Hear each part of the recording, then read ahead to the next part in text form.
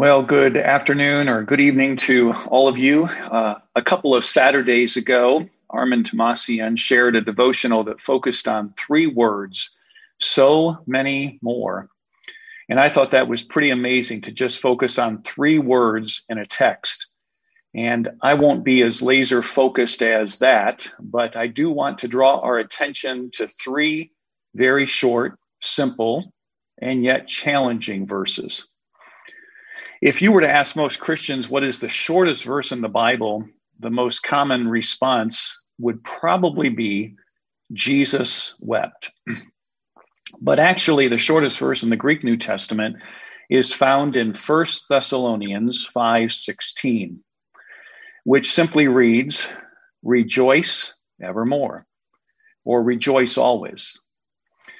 This verse is followed by another very short verse, "Pray without ceasing," which is followed by another relatively short verse, "In everything give thanks." One author has recently called these verses the standing orders for the gospel.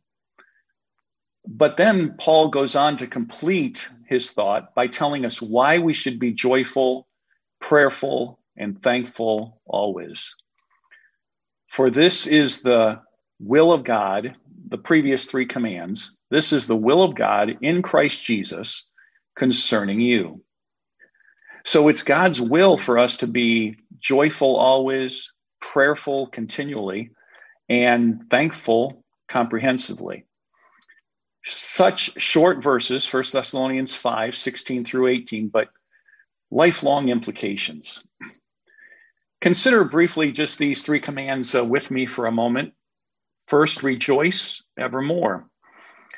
The Greek word here for rejoice is actually a word that was used by Jesus to greet the women at the tomb after his resurrection. And Paul used these words at the very end of one of his letters as he bids farewell to his readers. The other morning when I attended church, I went up to a member, and instead of saying hello, I said, "Rejoice." And this member responded, much to my amazement, "Evermore."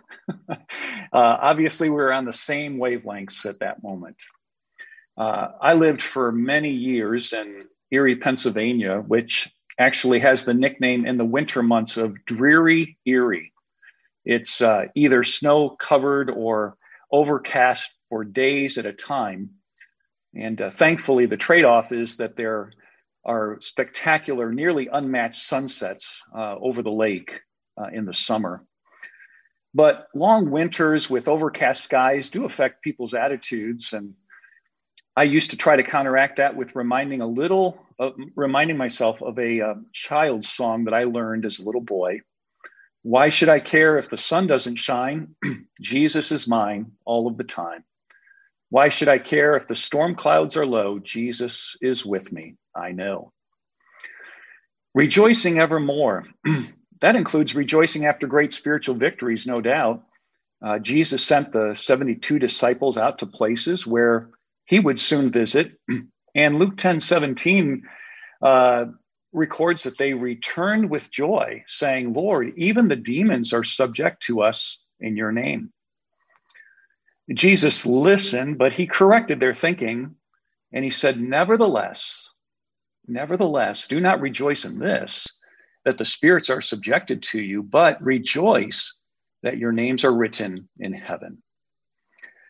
We rejoice in spiritual victories, no doubt, but more importantly, we rejoice in our great salvation and our great security in Jesus. So we need to have, nevertheless, rejoicing. But I think we need another kind of rejoicing, the yet I will type of rejoicing. Yet I will type. This is found in Habakkuk 3:17, where Habakkuk says, "Although the fig tree shall not blossom, and neither shall fruit be in the vines, the labor of the olive shall fail, and the field shall yield no meat. The flock shall be cut off from the fold, and there shall be no herd in the stalls. Yet I will rejoice in the Lord. I will joy in the God of my salvation." You see, my friends, it's the presence of Jesus, not the absence of adversity, that gives us a constant reason to rejoice. So even in the midst of pain-wrenching or body-wrenching rather pain and heartbreaking circumstances and ever-increasing persecution, personal rejection, crushing setbacks, continual disappointment, even as we walk through the valley of the shadow of death, we can rejoice evermore. We may be sorrowing, but we can also be rejoicing. And so as we go to prayer today, in just a few moments, let's rejoice in God's character, in Christ's past and his present work. We can rejoice in the Holy Spirit's ministry, in so many spiritual blessings, in divine providence, in answered prayer. We can rejoice in Christian fellowship and the ongoing access that we all have to the sufficient Word of God. And we can rejoice when God sends revival and as we wait for him to do so. The second command is pray without ceasing. Pray continually.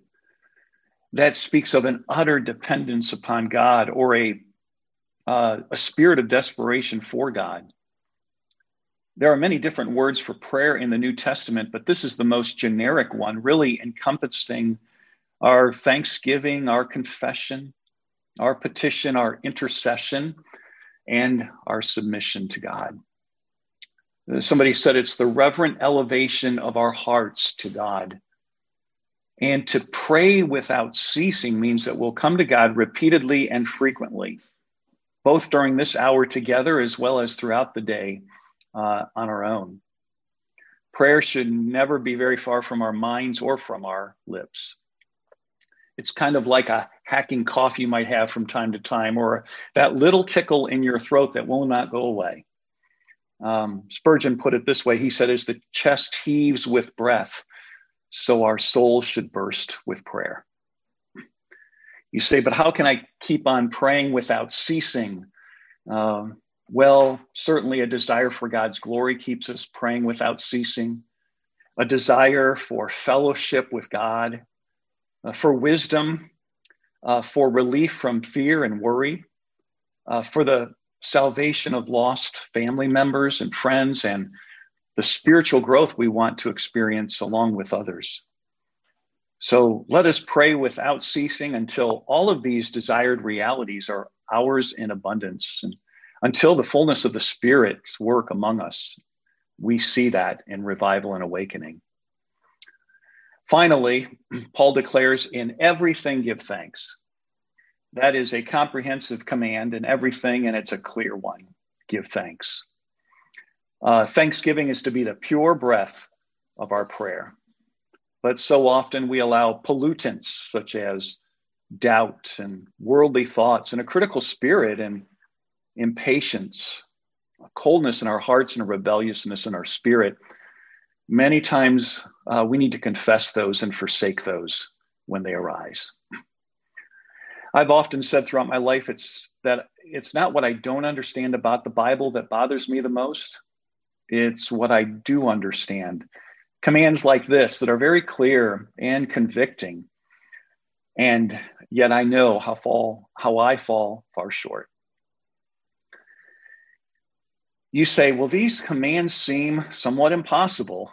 And indeed they do. It seems impossible to be joyful, prayerful, and thankful always. How do we do that? I believe the answer is in the three words that we easily pass over in this text. And this is the will of God in Christ Jesus concerning you. In Christ Jesus.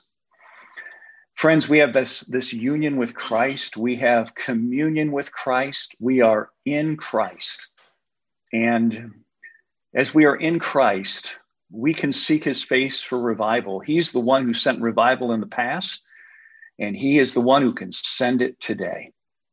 So let's be encouraged as we pray today to recognize our union with Christ and rest in our communion with Christ, which will produce in us joyful, prayerful, and thankful hearts.